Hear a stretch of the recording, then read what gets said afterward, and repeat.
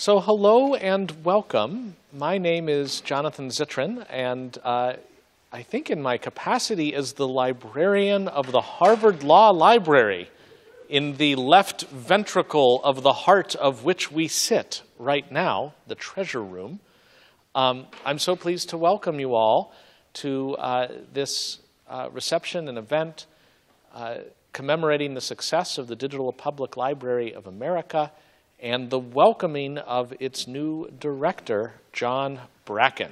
Welcome, John.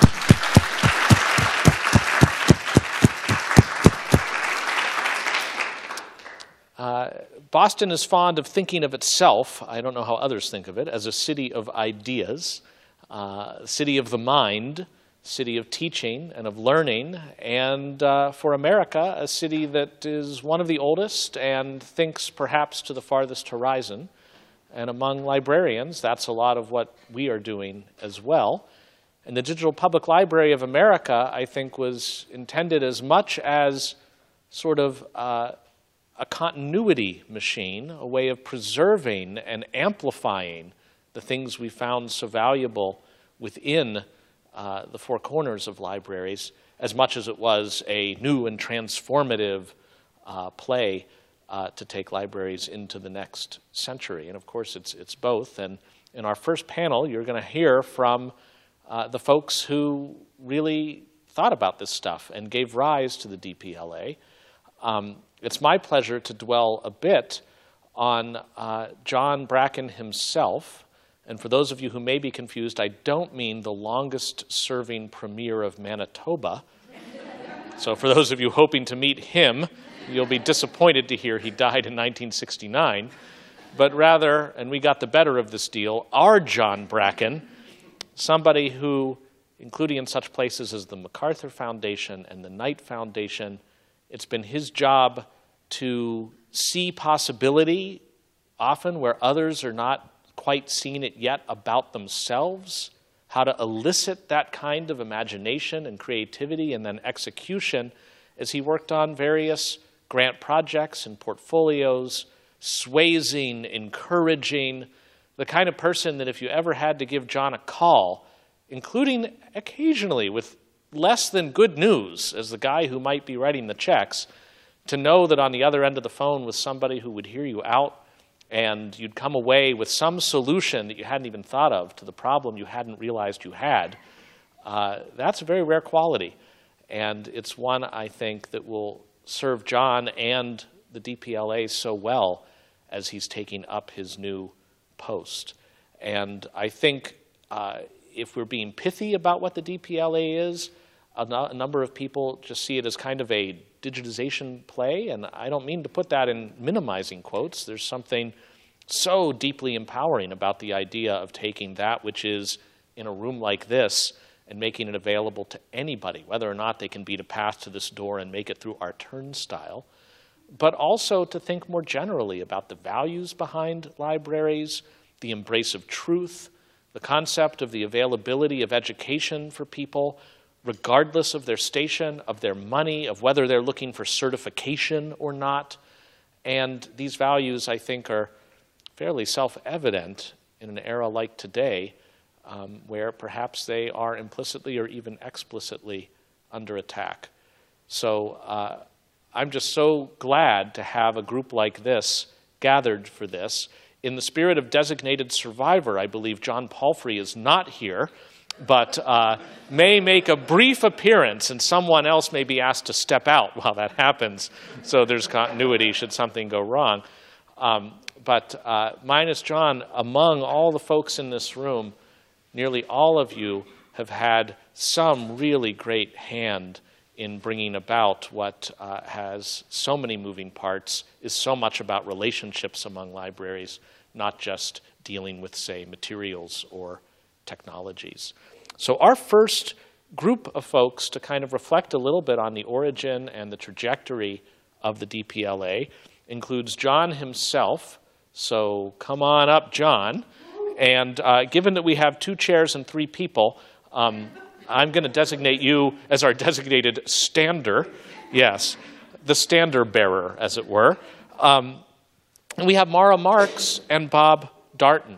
Bob Darnton, university librarian here, speaking with such a resonant and passionate and anchored voice, somebody with a compass that has served this university, this nation, and the world so well.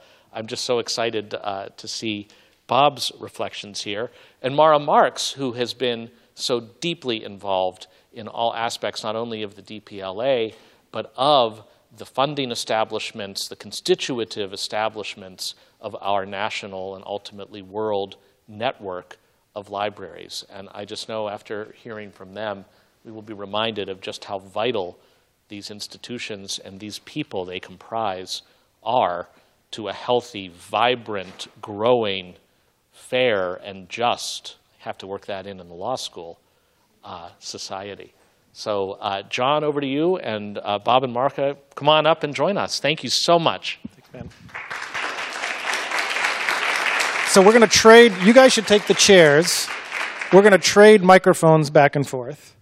Thank you, Jay-Z. It means a lot to be here at Harvard Law Library and to be with the Berkman Center.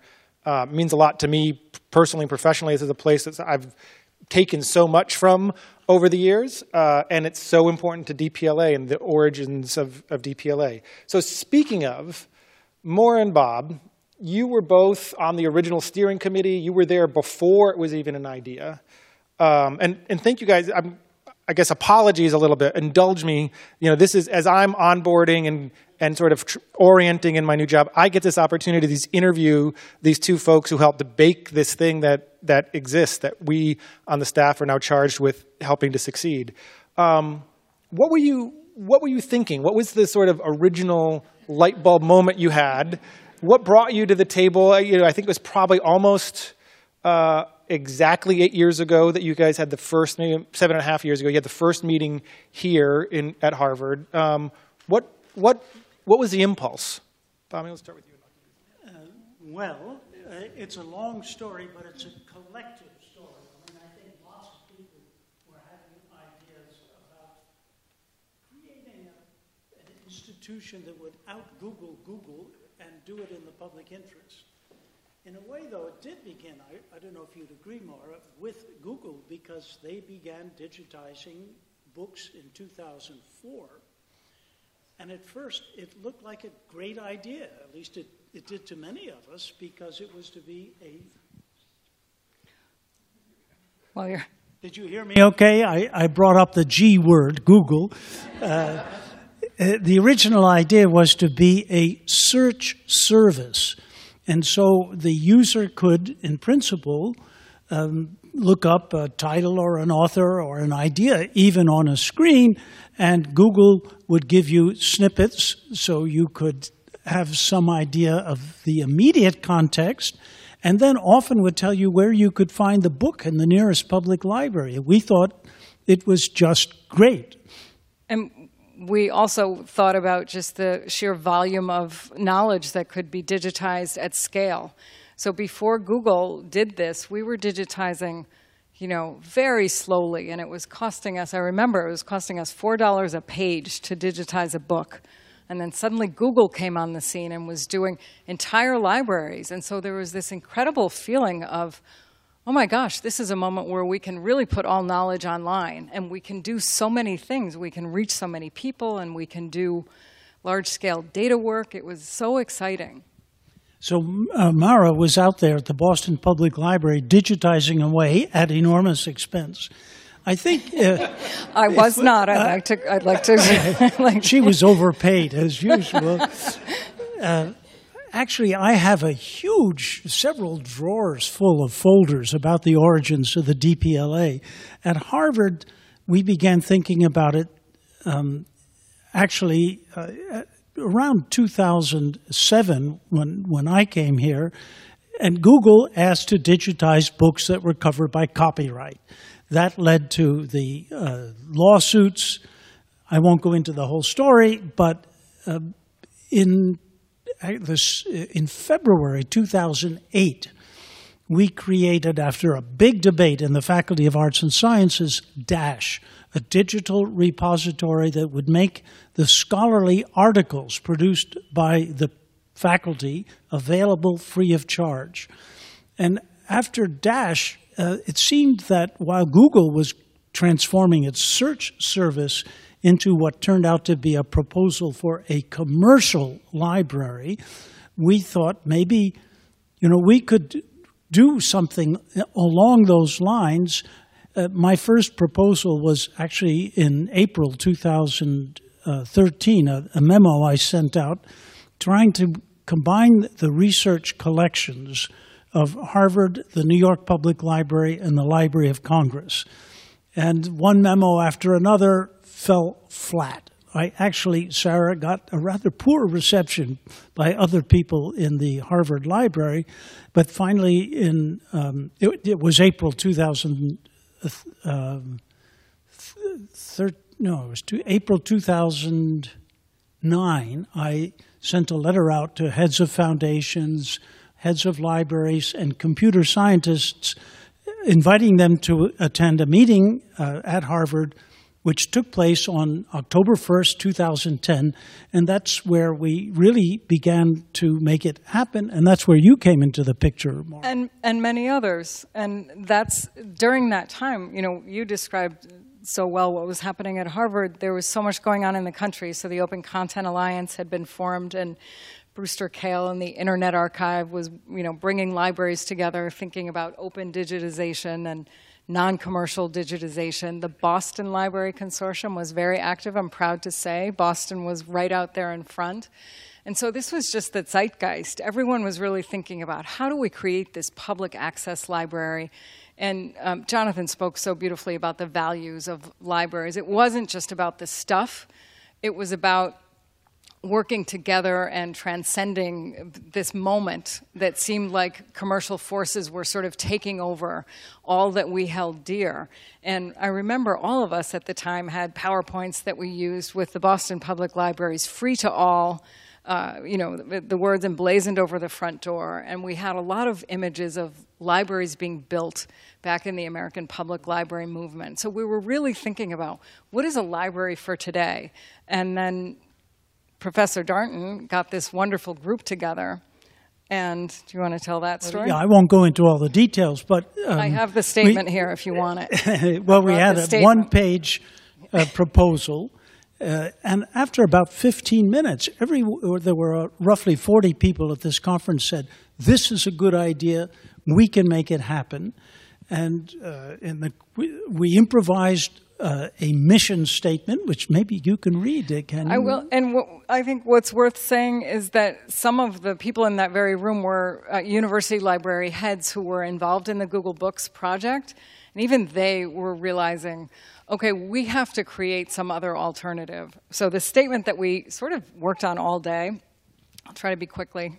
Leaders from research libraries, foundations, and a variety of cultural institutions gathered in a workshop at the Radcliffe Institute, blah, blah, blah, in order to discuss how to work together towards the creation of a digital public library of America. That is, an open, distributed network of comprehensive online resources that would draw on the nation's living heritage from libraries, universities, archives, and museums in order to educate, inform, and empower everyone in current and future generations. And there was a lot of wordsmithing that went on there because of words like empower and everyone. And extended. So the idea of extension meant it was to be a horizontal type organization, not a vertical one like the Library of Congress, for example.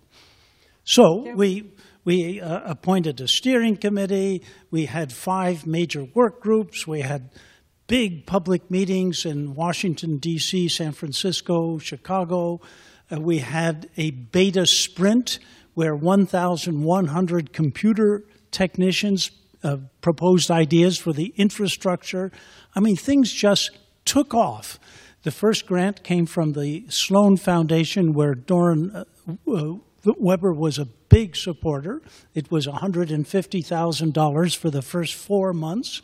And the Berkman Center, with people like Jonathan Zittrain, got deeply involved. So the momentum built up at a terrific pace. And on April 13th, wasn't it, 2013, we launched, and things did not crash. They took off. One more exciting thing, because there's so many exciting things about this, was that big tent approach. And it really felt like maybe this was what Berkman Center brought to the project. It was sort of a neutral but very engaged place to act as a home. So it would have been different had one library really said, okay, we're the center of this DPLA. But Berkman infused its own values into the DPLA, and so it took on this very open, welcoming, entrepreneurial sort of, what am I looking for? What's the word I'm looking for?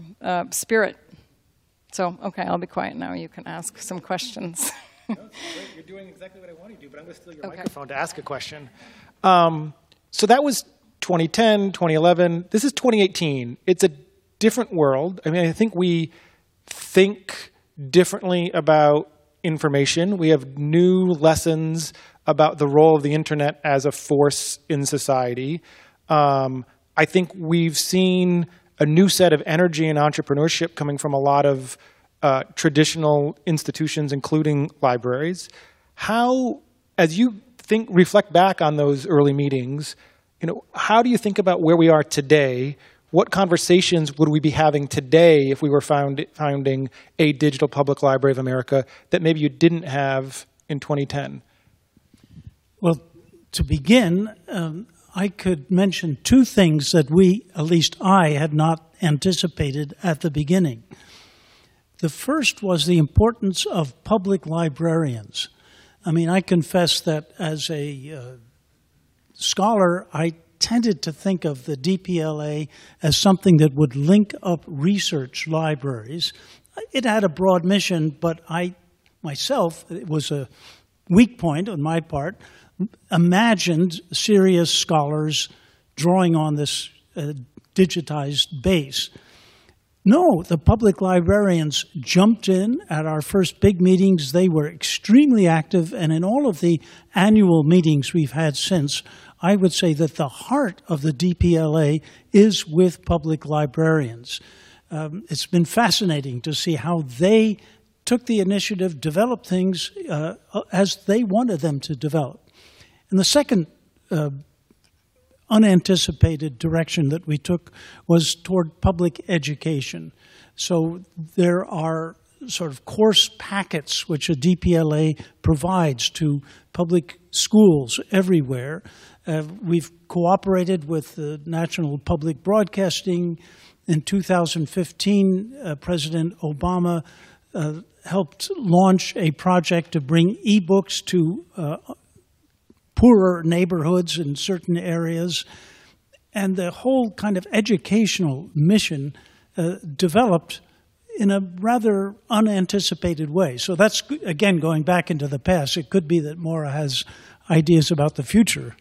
I agree with you on your points. And, the public librarians, I would say, are just representative of that activist platform that public libraries are today for all communities. And so I think a DPLA has to think about that, their role as a neutral, trusted, accurate, a place where the truth can be told or will be told. And you were at night, so maybe you were thinking about truthiness in news. Maybe we were thinking more about information quality, but I was not thinking about large-scale attacks on facts and things. And I think libraries have an important role to play there. I think again, going back to the excitement is you have this platform and you have an ability to bring people together around this trusted, time-tested institution and use that. So if I try to peer into the future, I have enough problems forecasting the past, not to mention the future. Says the eminent historian. But there's one thing that occurs to me. I've been reading a lot of books that deal with fake news, hoaxes, and so-called digital silos produced by the new social media, which did not exist when we first began. I think it would be great if the DPLA could think of a way for face-to-face contact that would supplement the digital contact that goes on. And this could be done through the service hubs, which are now very active in many of the states. I think they could sponsor such contacts, and it would reinforce things, because I honestly believe face-to-face improvised contact between real human beings is terribly effective. I'd like to also just put in a pitch for real access still. I think that's still an issue. So broad public access to knowledge and to materials is still an issue. And, you know, the Open eBooks project is a great start. But a DPLA can do an awful lot to close the digital divide today, and I think has made progress in the last years, and picking that up and running with it is going to be important. Another thing I've mentioned to you, John, is maybe the DPLA, which, as probably most of you know, has a very small staff. I mean, it's not a bureaucracy at all, but it might think of developing a department, a foreign affairs department, because everywhere I go, especially in Latin America and Europe, people want to develop their own DPLAs, and there are many other organizations, but not just Europeana. I think especially in countries like Argentina, Brazil, Mexico, there is tremendous eagerness to be part of this, and they say, why don't you call it the Digital Public Library of the Americas? So that's something you might think of. You need money to staff it, etc. But I think we're getting close to the point where we will have a world digital library integrating all of these different systems. So in this, I've got lots of questions, but in the spirit of the participatory platform that we started off as, I want to make sure if folks have questions that they want to ask any of us, especially these two eminent leaders, to catch my eye.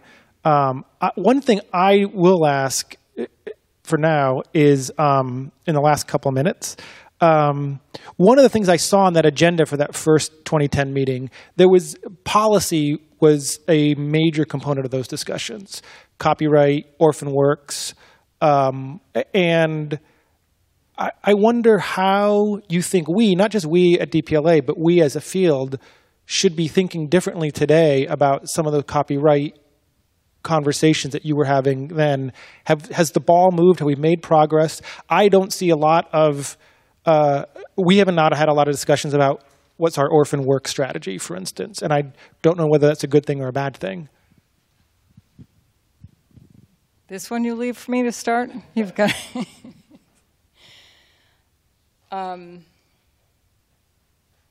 It was central to the beginning. I mean, I think one of the founding ideas was that the last century was totally omitted from digital libraries because of orphan works, because it was too risky to digitize orphan works. And I think there's been a little bit of progress made in that direction. Libraries are digitizing. Go ahead. Well, yes, I mean, one of the 5 work groups was about legal problems in copyright. And we, frankly, faced the fact with a lot of lawyerly support that we would have to eliminate most of the 20th century literature. So virtually everything after 1923 was out of bounds. And that was not encouraging. We worried about orphan works. We worried about the Copyright Office and how it was being run. And we thought maybe you could get modifications to the Copyright Act of 1976, etc. It became clear very soon that Congress would not help. So the big shift that began, it actually began in Michigan with court cases. So I think case law is evolving around the famous Clause 107, and fair use is expanding case by case. So that's the only hope I see, frankly, unless you have a better idea, Maura. No, but, you know, this was one of the things I think that was we talked about a lot in the beginning, was an organization that is separate from that is not just one single library can be a little more of a risk taker than a single library. And so maybe a lightweight organization like a DPLA can do some things that push the envelope. And I think, again, Brewster Kahle at the Internet Archive has been pushing those limits. He's now working under Section 108H to scan and publish orphan works between 24 and 41 that are not actively being sold or something. So, he's pushing all the time. And I think finding ways... He hasn't changed in the last 10 years. He has not changed. This is still a mission. So finding ways to push and, maybe enticing a little more risk in libraries, maybe that's... I can say comfortably since I'm not sitting in a library. Well, we have lots of experts in this room about copyright and so on. Maybe they could pitch in, too. Yes. Mary? Mary? It's actually for libraries to do that, so it's high time somebody went for it. Go Brewster. Go Brewster. Okay. Thank you, Mary. I think Maura's point, though, is very important, that the DPLA can take risks that individual institutions cannot. Certainly at Harvard, we're run by lawyers, and they're good lawyers. They're public-spirited and so on, but they are a terrific drag if you want to innovate in any way. So I'm for taking risks, and a broad public interest organization like the DPLA can be the kind of organization that would step over the line and take some chances with copyright. Yeah, we used to say, who would want to sue 200 libraries? I love the exhortation to take more risks. I'm happy to end that there. That's really great. Does anyone have a question while we have these two leaders? Yeah, please. I just want to add to that. I think something that we've learned over the last year. I'm sorry. I'm Tom Blake from Boston Public. We have always thought of copyright from the legal perspective and not the business perspective. I think there's also an opportunity to re-engage publishers. And so, for example, and it might sound self-serving, but we have the Houghton Mifflin back catalog at the BPL, and they actually just gave us permission to digitize that entire collection in a certain way. But it turns out there's business reasons for that. So we don't have to worry about the legal issues. We actually reached out, and we're being nice to each other, and we're going to move forward with that. I think that is the perfect time to make our transition to our next conversation. You guys, thank you both so much. Thanks for being such great supportives. While we transition, I'll invite David and Mary and Nico to come on down. And I'll start with my introduction of Mary Minow, who, among other things, besides being a fellow at the Berkman Center, is one of my bosses at DPLA, thankfully. Come on down. And I want to acknowledge Amy Ryan, the chair of our board, who is here, who now I can't see where she is. And Brian Bannon is here from Chicago as well in the back row. And I'm scanning to make sure I'm not missing any other of my bosses. But thank you. And that exhortation, Bob, of taking risks is something they're responsible for digesting and helping us work through. With that, I'm going to introduce my friend Nico Mele, who runs the Shorenstein Center down the road, who I will just preface by saying he's got a great library origin story. Should he care to share it? Which one is that? The one about your birth in West Africa. Oh, yes. Yes. But that's kind of a long story, so maybe we will ask me at the reception. It's a pleasure to be here. I think of John Bracken as my boss in many ways, intellectual and otherwise. It's a real delight. I was thinking, I'm right now reading Vartan Gregorian's autobiography, and one of the things he talks in there that when he wants to know about the future, when he thinks about where we're going, he turns to teachers, librarians, and journalists. And I thought, I'm a teacher, here's a journalist, and there's a librarian. So to my left is David Beard, a media executive and contributor to Poynter.org, former foreign correspondent, director of digital at the Washington Post, editor of Boston.com. executive of PRI. He's been a well-known and prominent journalist for some time, and most recently was a fellow at the Shorenstein Center studying journalism in libraries. Very excited to have him here with us. And Mary Minow is a fellow at the Berkman Klein Center for Internet and Society at Harvard.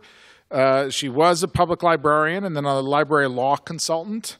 And as you heard, she's on the board of the Digital Public Library of America, as well as the Institute of Museum and Library Services, the agency that is the primary source of federal grants for the nation's libraries.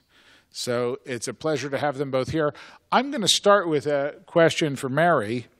One of the things we've been hearing a lot about in the current moment is a decline in trust in public institutions. Whether that be the media or political parties or, I dare say, Congress, or I think I have to say, given today, the FBI. And yet Americans really trust their libraries. What's going on there, and what role could libraries play in our democracy? Yes. Libraries beat out your neighbors, your family, your medical providers. We're at the top. We're still not over 70%, but we're better than anyone else. So what is the role of the trust? What can we do with that trust? I think it's our time. We should seize this moment when everybody is distrusting the media to use that trust to add a veneer of credibility to the underlying publications. When I talk with librarians in some of the rural areas where there's less trust of the media, I ask them, do you still have that trust? And they say, yes. In fact, in small areas, the local librarian is known by everybody, has high trust. But when I give them the media, it doesn't really help. They still don't trust the New York Times. They don't trust the Washington Post. What role can libraries play on media literacy for communities?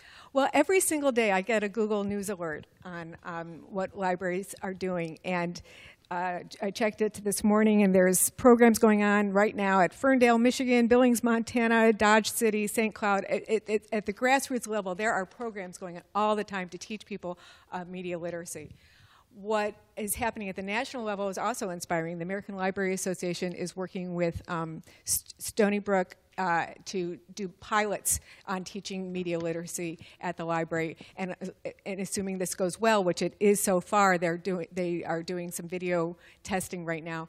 They would like to scale it up and would be looking for funding at that point.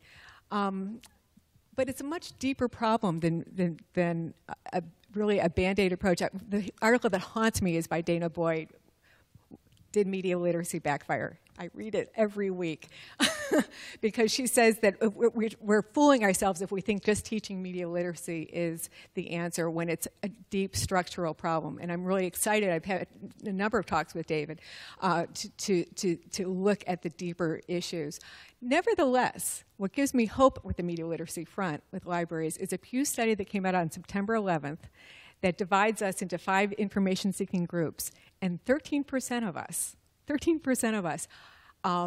would like to be more digitally literate and don't trust the media, but are prime candidates for the libraries to reach out to. That's in the center. The top 40% or so are already coming into the library, learning digital skills, learning on their own, and then the bottom 50% don't know, don't care. Wow. What has surprised you most in your work with libraries over the last few years in terms of their engagement with communities and with media literacy? What surprises me is when I've talked to them about this project that I'm working with the Berkman Center, the Law Library, and Boston Public, and about reaching out beyond the library to that 13% using Facebook to say, not so sure about that article that your friend posted, connect with a librarian to help you check it out. I say to librarians, I say, if this really works and we scale it and we tell people, here's your local library, would you be okay with taking more questions? And they're like, yes, that's what we do. We want to answer people's questions and how to figure out the authenticity of an article and how to figure out a broader view. That's, and I ask people, in really small areas, I always get a yes. That surprises me.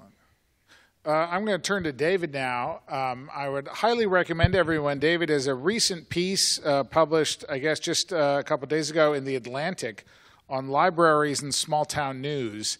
And the piece opens with the story of a tragic school shooting in Cleveland.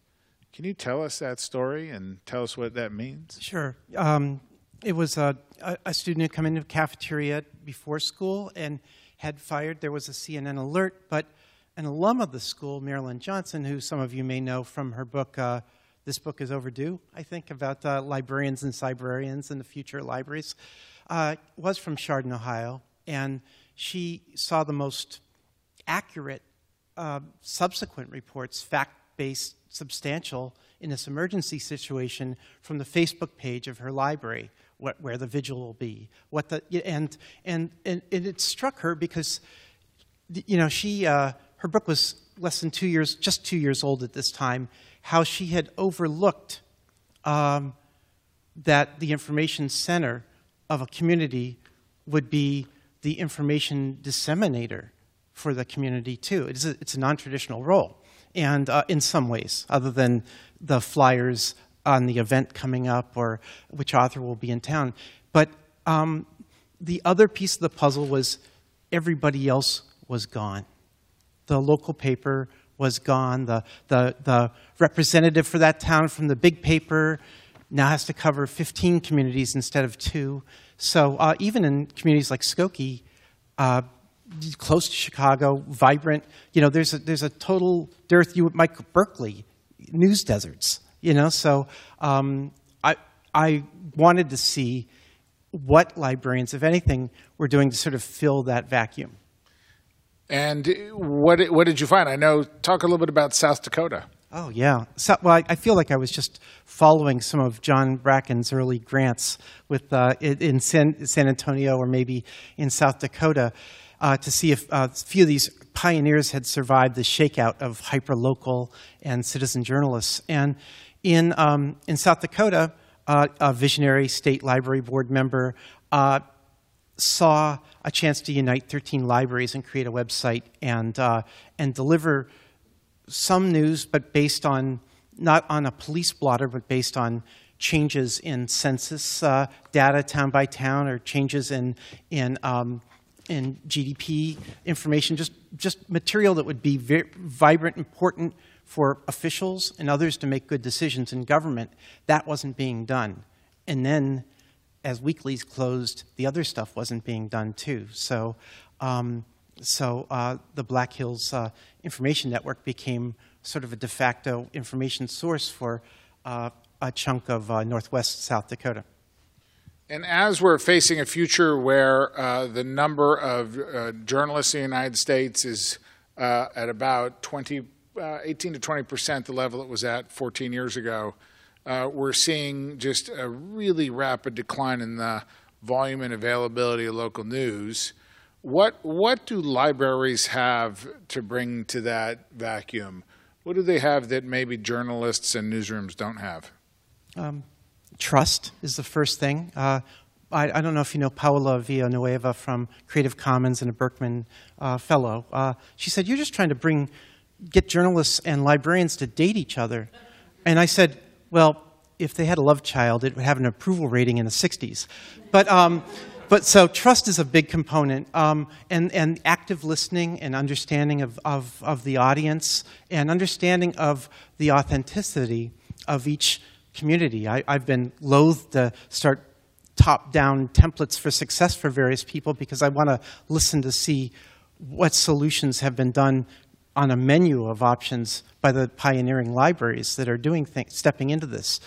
I think that, as in journalism, librarians understand what makes their community different and ask the question, although some might call it a Passover question about why is this town different from any other town. Every moment, every day, every aspect from history to disproportionate statistical representation. So in the section of information that is about that local area, I think libraries have a much better handle than out-of-town chain places that are paying some stranger to come in at age 22 to figure out a town. Mary, I just wonder if you want to comment on this role that libraries are beginning to fill in different ways. Well, Dave and I have been talking a lot about the structural problems of the closing of these small papers makes people in small towns say, we don't have a voice. We're being preached to by the elites on the coast, and the resentment and the divide grows wider. So I think that what libraries have to offer is manifold. We've been bouncing around some ideas of having a resident journalist, stay in the library and be there to write stories and answer questions and teach news literacy. And what does the library can offer back is some space, some expertise, the local files, the contacts. Libraries have amazing tap on resources that journalists could actually learn from the librarians. This could be a really good partnership.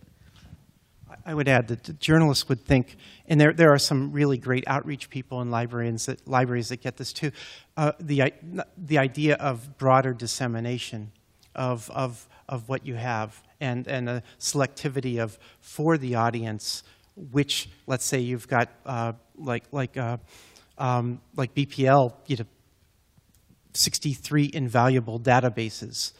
Who's your audience? And will database 37 with this particular use case light up and get these people to go from the list of databases to the muscle memory to use it more often? So I think journalists are good at getting the word out for that. And I think there is a new sort of digital specialist or outreach specialist or whoever is doing the weekly newsletter, email newsletter for the library that will become much more muscular, I think, in coming years. And so the new role of a community library may evolve into just a de facto town crier. It won't just be library events, it'll be library plus town events too, because there wasn't the other side anymore. And libraries, at least public libraries, the role has been changing to be less of a repository, although it's certainly a huge value in that, but more of a content creation space for their users. So as maker spaces come into play, as recording studios, as poetry labs, there really is a synergy there for creation of local content. And I would also, the other impetus for me is this is sort of a rearguard action to protect some aspect of the First Amendment in areas where it has either been gone or the news desert. It's sort of a seeding of an area, of a barren area in some cases. And if there is greater interest in local sort of accountability journalism that would beyond the ken of the library, if they're people are paid by the mayor, that you may stoke a kind of community that could support a broader, different news thing again. So this is happening, this could happen, I imagine, in communities far from the battles in Washington over the press or other places. This is red America. These are small town America. This is places where they hate journalists because they didn't have a local journalist, much like unbridled hatred for Congress except for your local congressman. That we took out the local congressman here from media. I have a couple more questions, but maybe I should just open it up to the audience for a moment and see if there are any questions from the audience. And if not, I will keep going. Speak now. Yes. Excuse me for speaking up, having just spoken in the previous panel, but David, I'm a little skeptical about the library as a newspaper. It seems to me that people like you, journalists, have real skills and you write stories. Now, it's true that libraries are centers for information and they can help people get there, but it seems to me the problem is much more profound than leaning harder on libraries. 62% of Americans get their news from the social media, mainly Facebook. And the stuff that comes onto that media is not produced by trained professionals who know how to get a story. So it seems to me we are stuck in a very severe crisis as far as news goes. Right. Your point is taken. I don't think that there are a few places where the town librarian has ended up running, in essence, the town weekly newspaper, but it's 4 or 8 pages, two 11 by 17 pages folded together and dropped off at a few local spots. It was what I would call proto-journalism. It's not the deep stuff. It's just this town's seniors club didn't realize this town also had a seniors exercise club. And so all of a sudden when you have the announcements going out, they're doubling the size of people that show up for the Kids Santa Lions Club thing. It's a very fundamental first edge of community. So I don't see it as New York Times journals. I don't know what to do. Some parts of that 62% in social media. I do know that local information is not as replicable or as representative. People will know in a second when Elvis died, but they won't know who owned your house in 1960. So you need to have a local database to get that. So it may be unlocking the unique information that each community might have. And I want to add to that. I mean, it's certainly not investigative journalism or high-level output.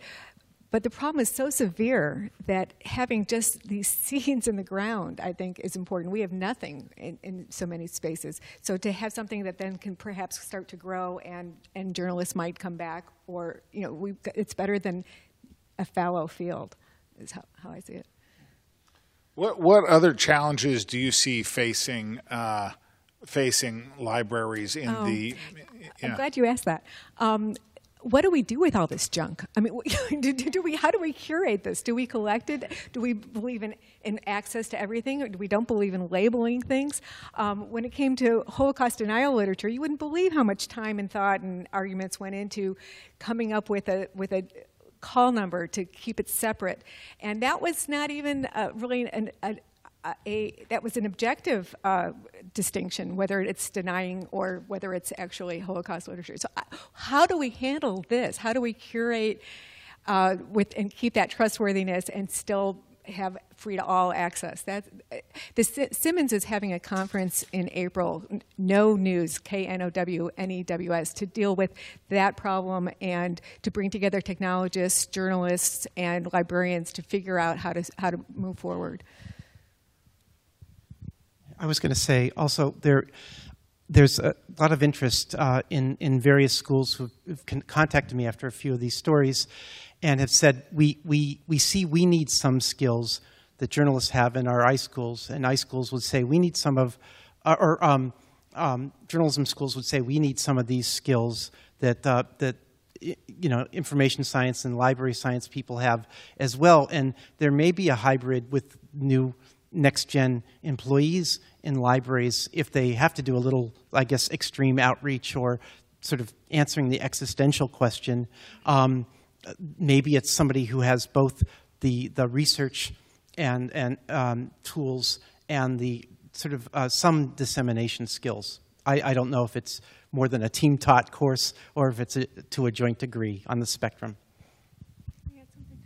When I think forward to the role of libraries, I really look to the Digital Public Library of America because it's creating that one spot, at least, where there's curated, reputable content that is so important. And if we spend all our time just slashing at the stuff that's bad, we'll end up with nothing. I think building the good content is the best role, the highest role for libraries.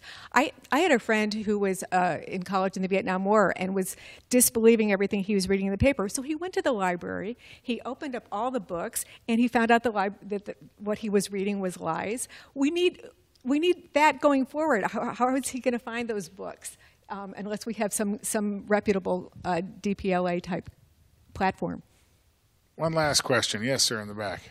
So I would like your comments on an experiment that's a little over a year underway at BPL right now, which was kind of the final piece of the renovation that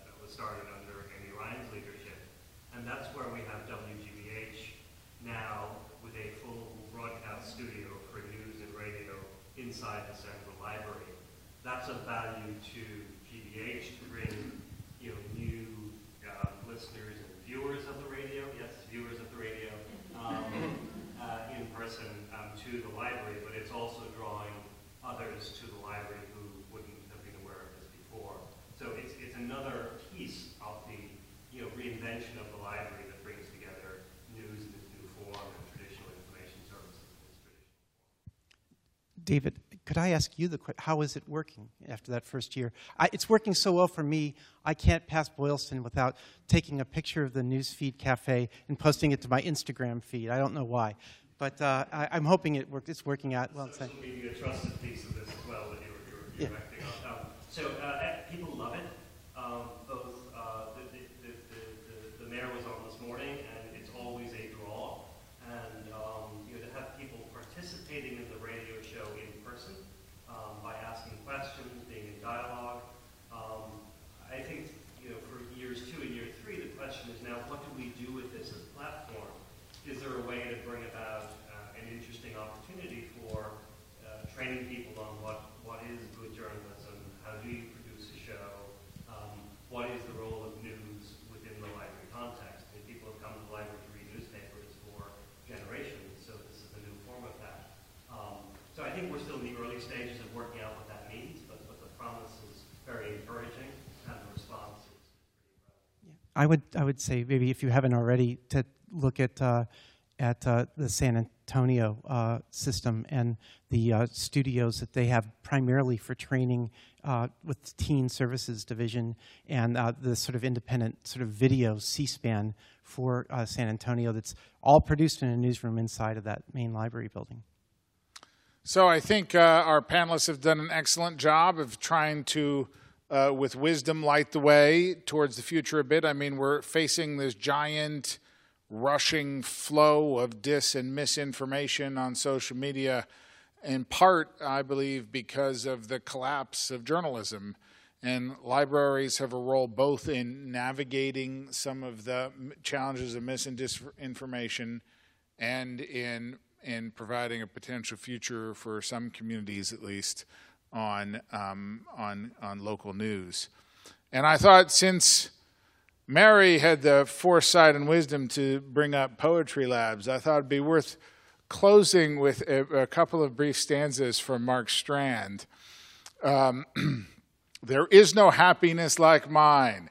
Ink runs from the corners of my mouth. I have been eating poetry. And the last stanza is, I am a new man. I growl at the librarian and bark. I romp with joy in the bookish dark. Thank you.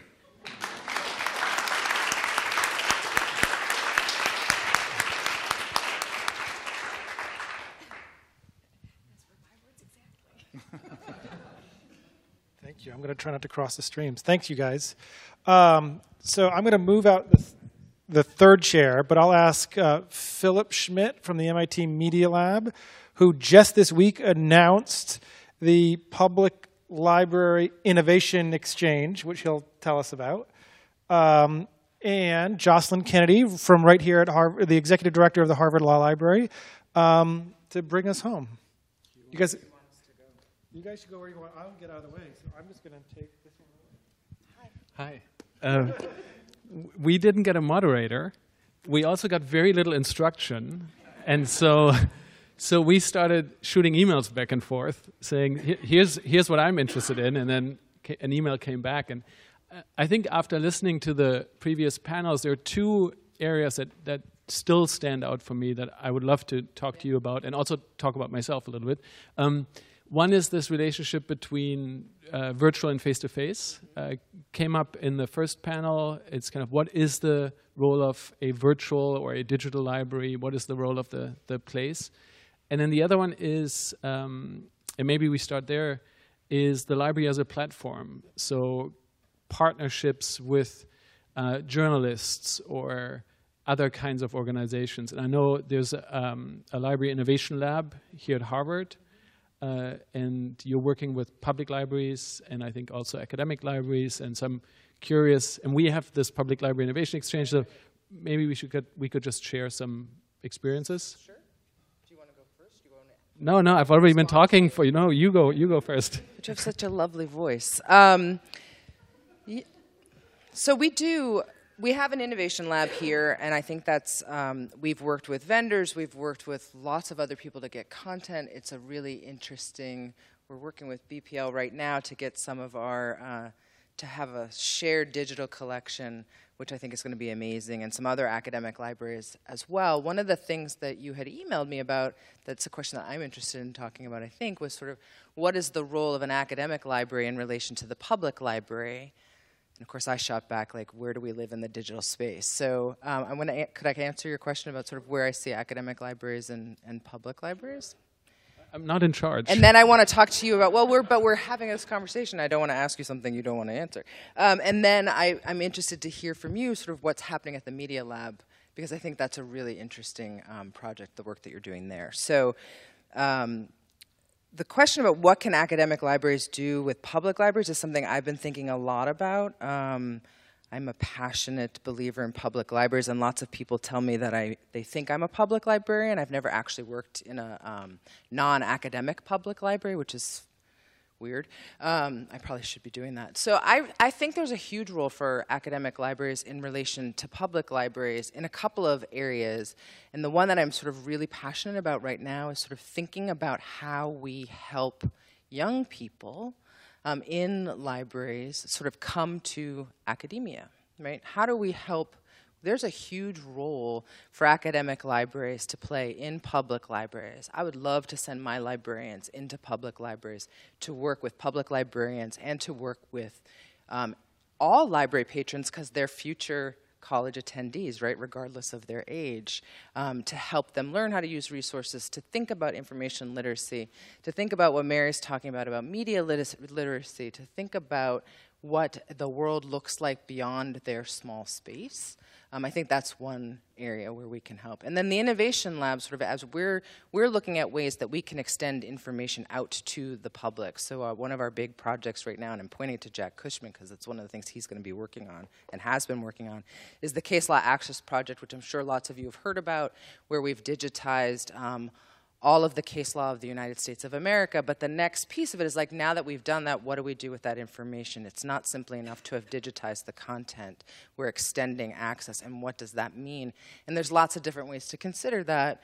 One is from an academic standpoint, so that researchers can manipulate and look at ontologies and things like that. I'm seriously interested in how we use that information to help a 14-year-old kid who lives on a reservation in the middle of America, provided that Susan Crawford does her good work and gets him or her internet access, is trying to help their parent with a legal issue, right? Or a child, I'm sort of very focused on younger people, a child who is the only native English speaker in their family, who's helping with an eviction problem or something. So those are some ways that I think we can enter that public library space. Yeah, and in some ways, I think this experience you've had between academic libraries and public libraries.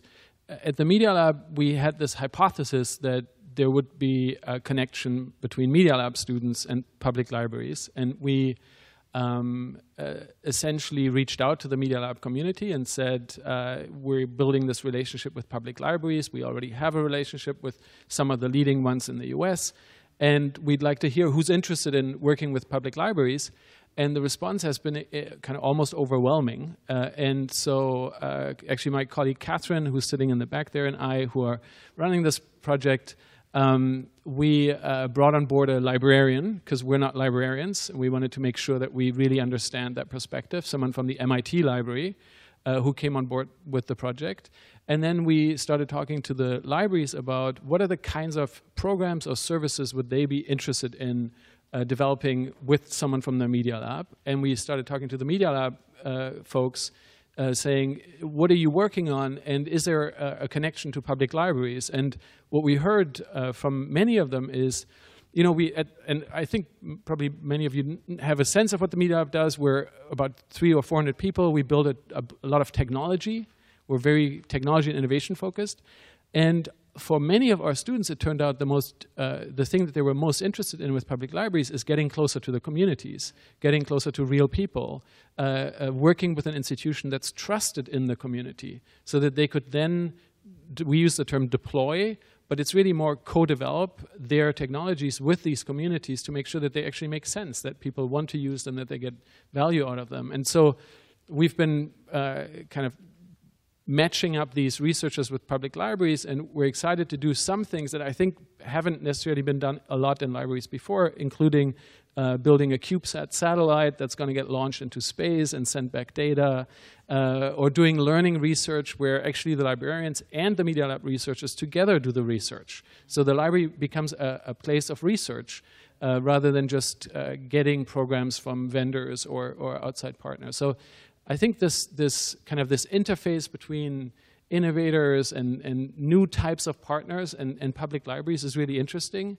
I think the Media Lab is just, I think we're just the beginning of this, right? Like there are lots of other organizations that I think we should try to get involved into this. Isn't it interesting how excited librarians are to be learners? Have you found that interesting? I mean, they are like they are the learners, right?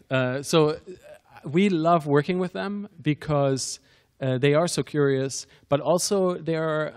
I think at the Media Lab sometimes because we put technology first, or often first, right? We kind of like run ahead with this technology, and we have found that the librarians are bring kind of a thoughtfulness, a groundedness into the conversation that also has been really, really amazing.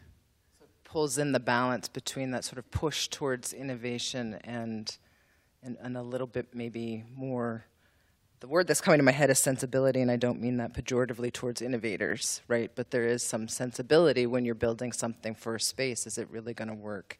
When we have that big vision of what it could be, does it actually fit within whatever the box or the parameters of the actual people are? So that's. I'm excited. We should talk more about what we could do together. So you said something about what I'm really interested in is this notion of community. Like I'm thrilled to know that your students are really wanting to get close to the community. So I think one of the reasons why John asked me to talk here is because I'm fascinated that the role the Digital Public Library can play in community, and I think you're a little bit skeptical of the virtual community. I don't want to speak for you, but let me say my thing. Okay? Say your thing. I'm going to say my thing, which is that I grew up in a town with 1,000 people. There were 600 families. I can speak very clearly to what it's like to live in a rural community and the role that a rural community library plays in being a news provider, absolutely, in 1980. And so I think about public libraries very much from the rural standpoint. A lot of times when we think about public libraries, I think we think about urban spaces, right? And that's where people can get to libraries. 56% of communities in the United States do not have libraries in them. There's 19,000 incorporated communities in the United States as of 2015. In 2012, there were 9,000 public libraries. So right, we're not meeting the need. And so what I think about is like, what do we do for those other 10,000 communities, right? Where do those people go to get the experience, whether in person or maybe it's virtually, to launch a rocket into space, to sort of participate in this launching of a satellite, to be in a makerspace, to have community and connection. And more personally, I have a 22-year-old child who has severe social anxiety, and so going into a physical space is not really possible for them. And so the experience that lots of kids and other members of our community get who have access to public libraries are actually closed to broad swaths of our community.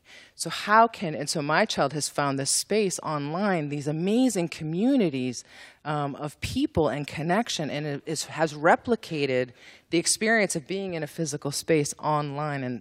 So I have a lot of curiosity about what is the role that the Digital Public Library can play, and places like the Media Lab, places like the Library Innovation Lab here at Harvard to actually extend community, not just information, because I think, yes, what we do as libraries providing information is super important. It's like the bread and butter of our business, right? This is why we have this huge building, was for all the books, but you walk through, you see we have less books, more people, right? It's about community, and it's about connection. And I'm really concerned about the 56% of our communities in the United States who don't have access to that kind of community.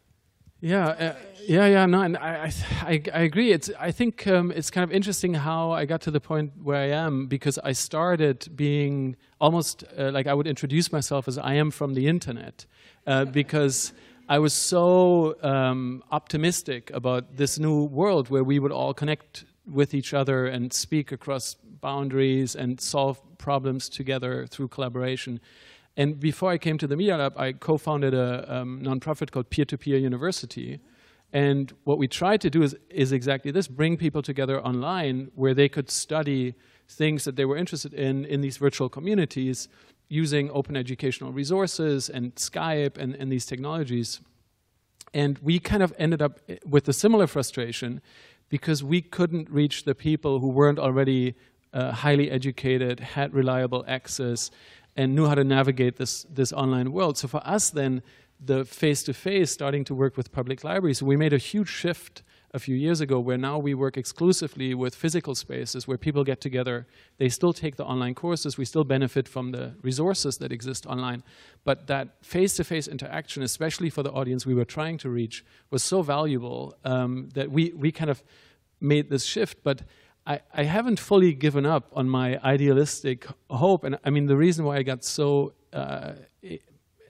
enchanted with the internet back in those days was because you could make these connections with other people. You would find community online in a way that I think I hadn't quite anticipated, right? Like, we are so used to finding community in the physical spaces, and you could make these deep connections in an entirely digital space. For me, was incredible. So I think maybe we're coming through this, okay, I was online only, now we're online and offline, and like hopefully, and maybe that's a role that the DPLA could or should play, is how do we build these strong communities and small groups where people support each other who are only going to be interacting with each other online.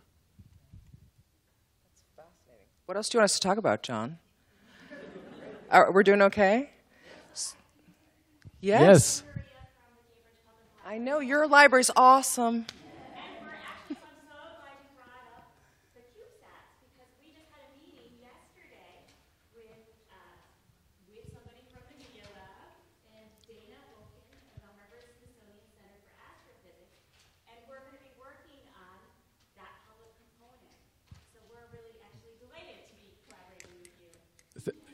Thank you so much.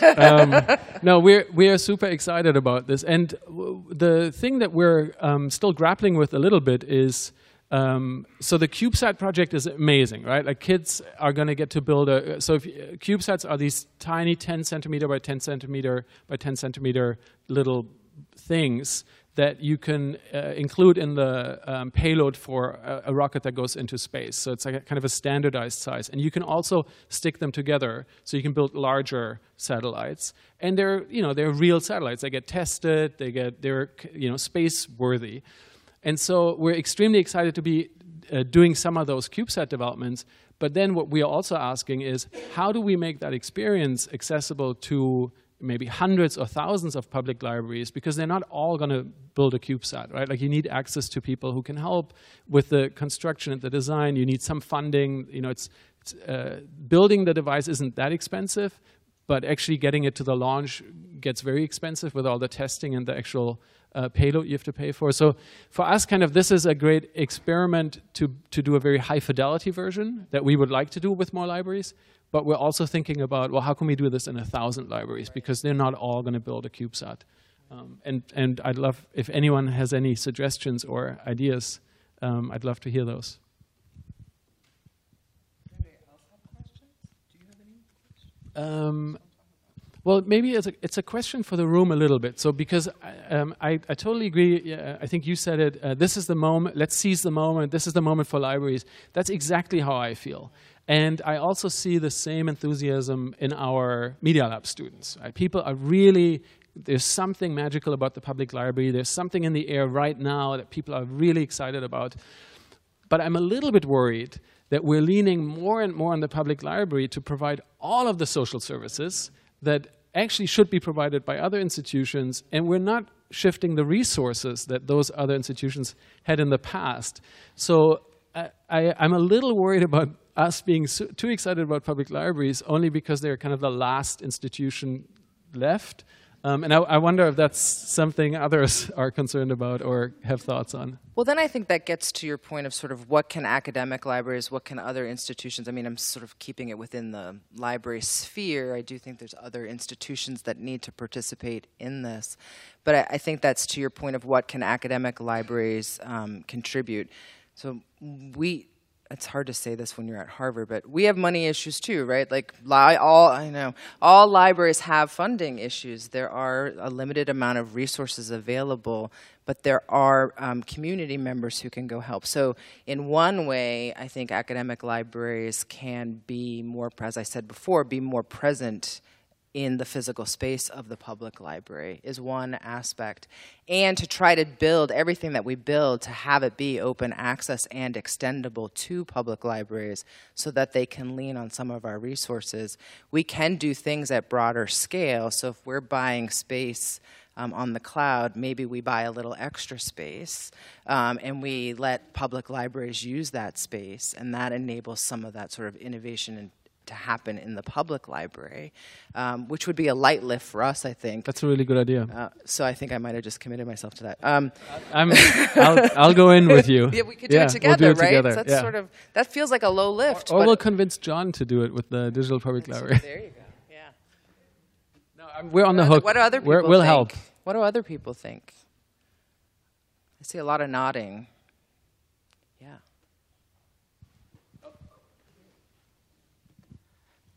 I'm Ahmad Khazrai. I'm a faculty at School of Information in Kent State in Ohio and a fellow at Berkman this year.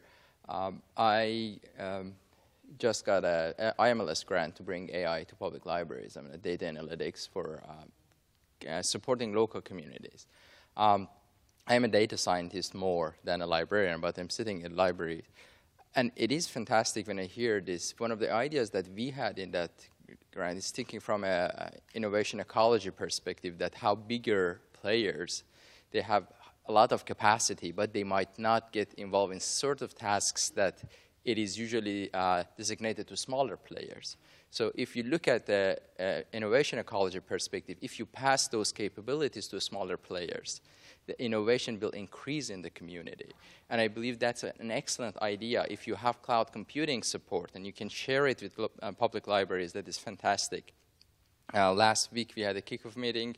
We brought 4 public library system people and talked with them. They're so thrilled to learn these new skills, so thrilled to get some of these supports and understand how they can use that. So I think this is fantastic if you can partnership and pass some of these capabilities to local public libraries.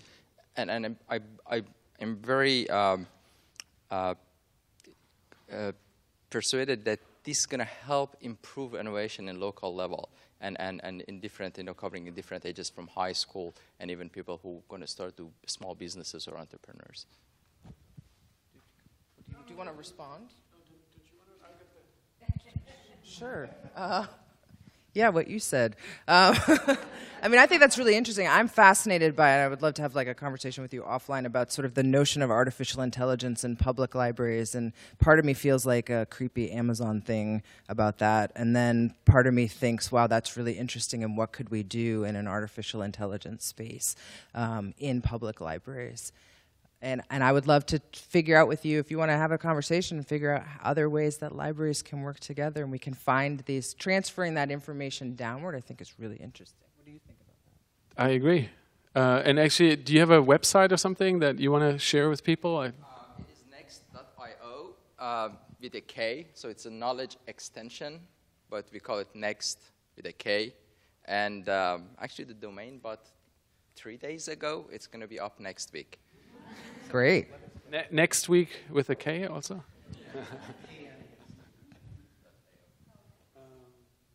Somebody else had their hand up. John Bracken had his hand up. So this is building off the conversation we had last week, Jocelyn, or 2 Yeah. weeks ago. How should we, and I mean we universally, be thinking about what a virtual library should do and look like beyond maybe where Maura and Bob and Mary Lee and others were thinking 10 years ago? What do we need to imagine to sort of get our heads around that, the 11-year-old, the rural 11-year-old that you kind of carry around? Oh, I know. kid is weight on my back. You know, so Second Life didn't really work out, but there were a lot of librarians hanging out there, and there's some librarians who are still hanging out there. Successfully, and it is still a legitimate space, right, that people are using. I don't know if it's a Second Life experience, and I don't think this is a 5-year or a 10-year proposition, but I can imagine a space that is really active and engaged. I watch young people and the way that they are creating these amazing spaces for themselves online outside of the commercial social media paradigm, where they are building these connections. And maybe the library is not, it might be that the library is not the entity that creates those kinds of communities, but I think it's worth exploring, because right now libraries are creating these really amazing communities for people who don't have access, right? I don't know how much time I think everybody here is a library fan, but how much time do you spend, unless you're in a public library, just watching people in the public library and how they use that space, and the amazing ways that human connection is happening. So I would challenge the digital public library to sort of think about, where is the human intersection online? What could it possibly look like today, tomorrow, 15 years from now? That is building that richness of human connection, because as much as I think face-to-face connection is important, it's not possible for a lot of people for a number of reasons. And again, let's talk to Susan Crawford and help her with the fiber issue, right? So we have to make sure people have connection, because my rural kid doesn't get helped unless my rural kid has access to the internet. But setting that problem aside, I don't know exactly how you build it, but I imagine it as being an amazing, magical space. Yeah, and I completely agree. And I'd add one that's much less interesting and more boring, but I think also still important, which is this idea of open content or open resources. It's like that was a big topic 10 years ago. Everyone got very excited about that. And I feel like there's kind of a waning enthusiasm. Like people just don't think that's particularly interesting anymore. And when you look at the resources that exist, and when I say there's a waning interest, not from me and not from my friends, but I think in general, because I see Wendy in the back there kind of. But I think there's still there's a real threat to the public domain, to openly licensed content, and I feel there's less public attention and enthusiasm to take on those issues. And I would hope that the Digital Public Library of America, or the Americas, cannot take their eye off of that and make sure that we retain kind of a focus on making sure that those resources are available.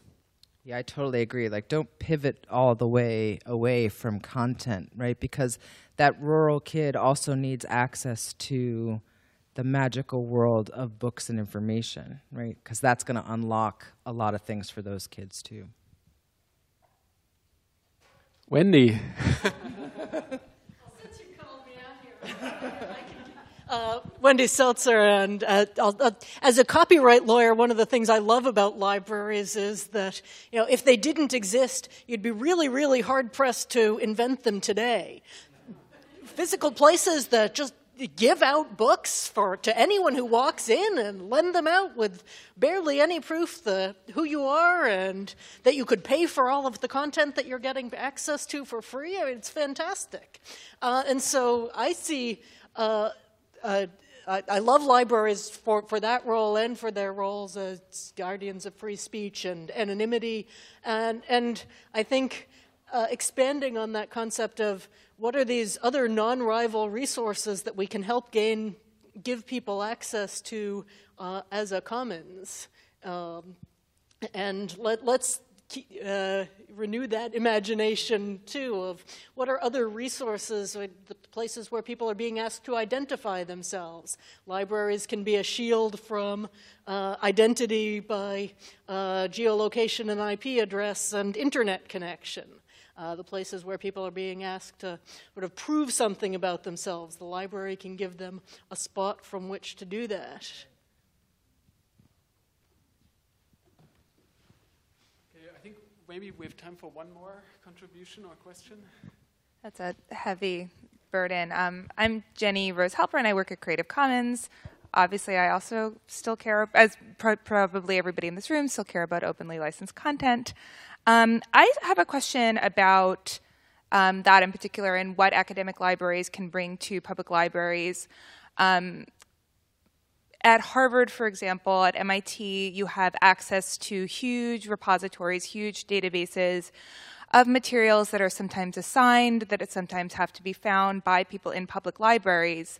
And I'm wondering, how can academic libraries take these huge open access initiatives like the one at MIT, like Dash at Harvard, and like the other Harvard open access initiatives, and how can they use sort of that energy that is still happening within libraries and bring that energy to public libraries in particular, so that librarians don't have to respond, no, I'm sorry, we don't have access to that resource. No, I'm sorry, you can only see an EBSCO snippet. No, I'm sorry, you can only see the abstract of this PubMed article. How can, the riches of these huge repositories that are, largely commercial, be brought to public libraries? I don't have a microphone.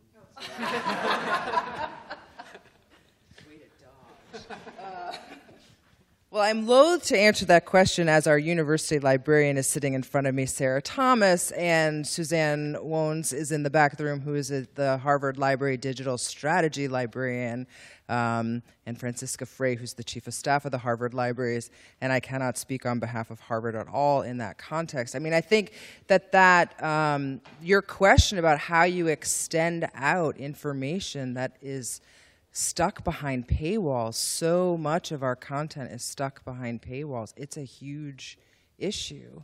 And in academic libraries, our hands are tied in lots of ways because we need to get that content to our patrons.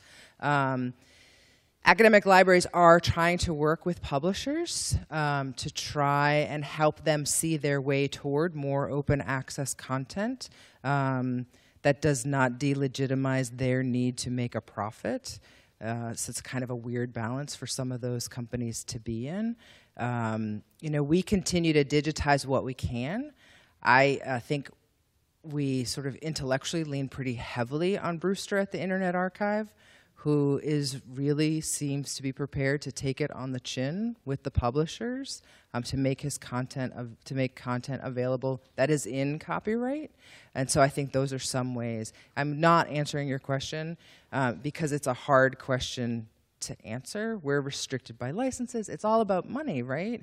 And so, I mean, quite honestly, right now, what I'm trying to do is get vendors to make their content that I have to buy and restrict be accessible to people who have different abilities.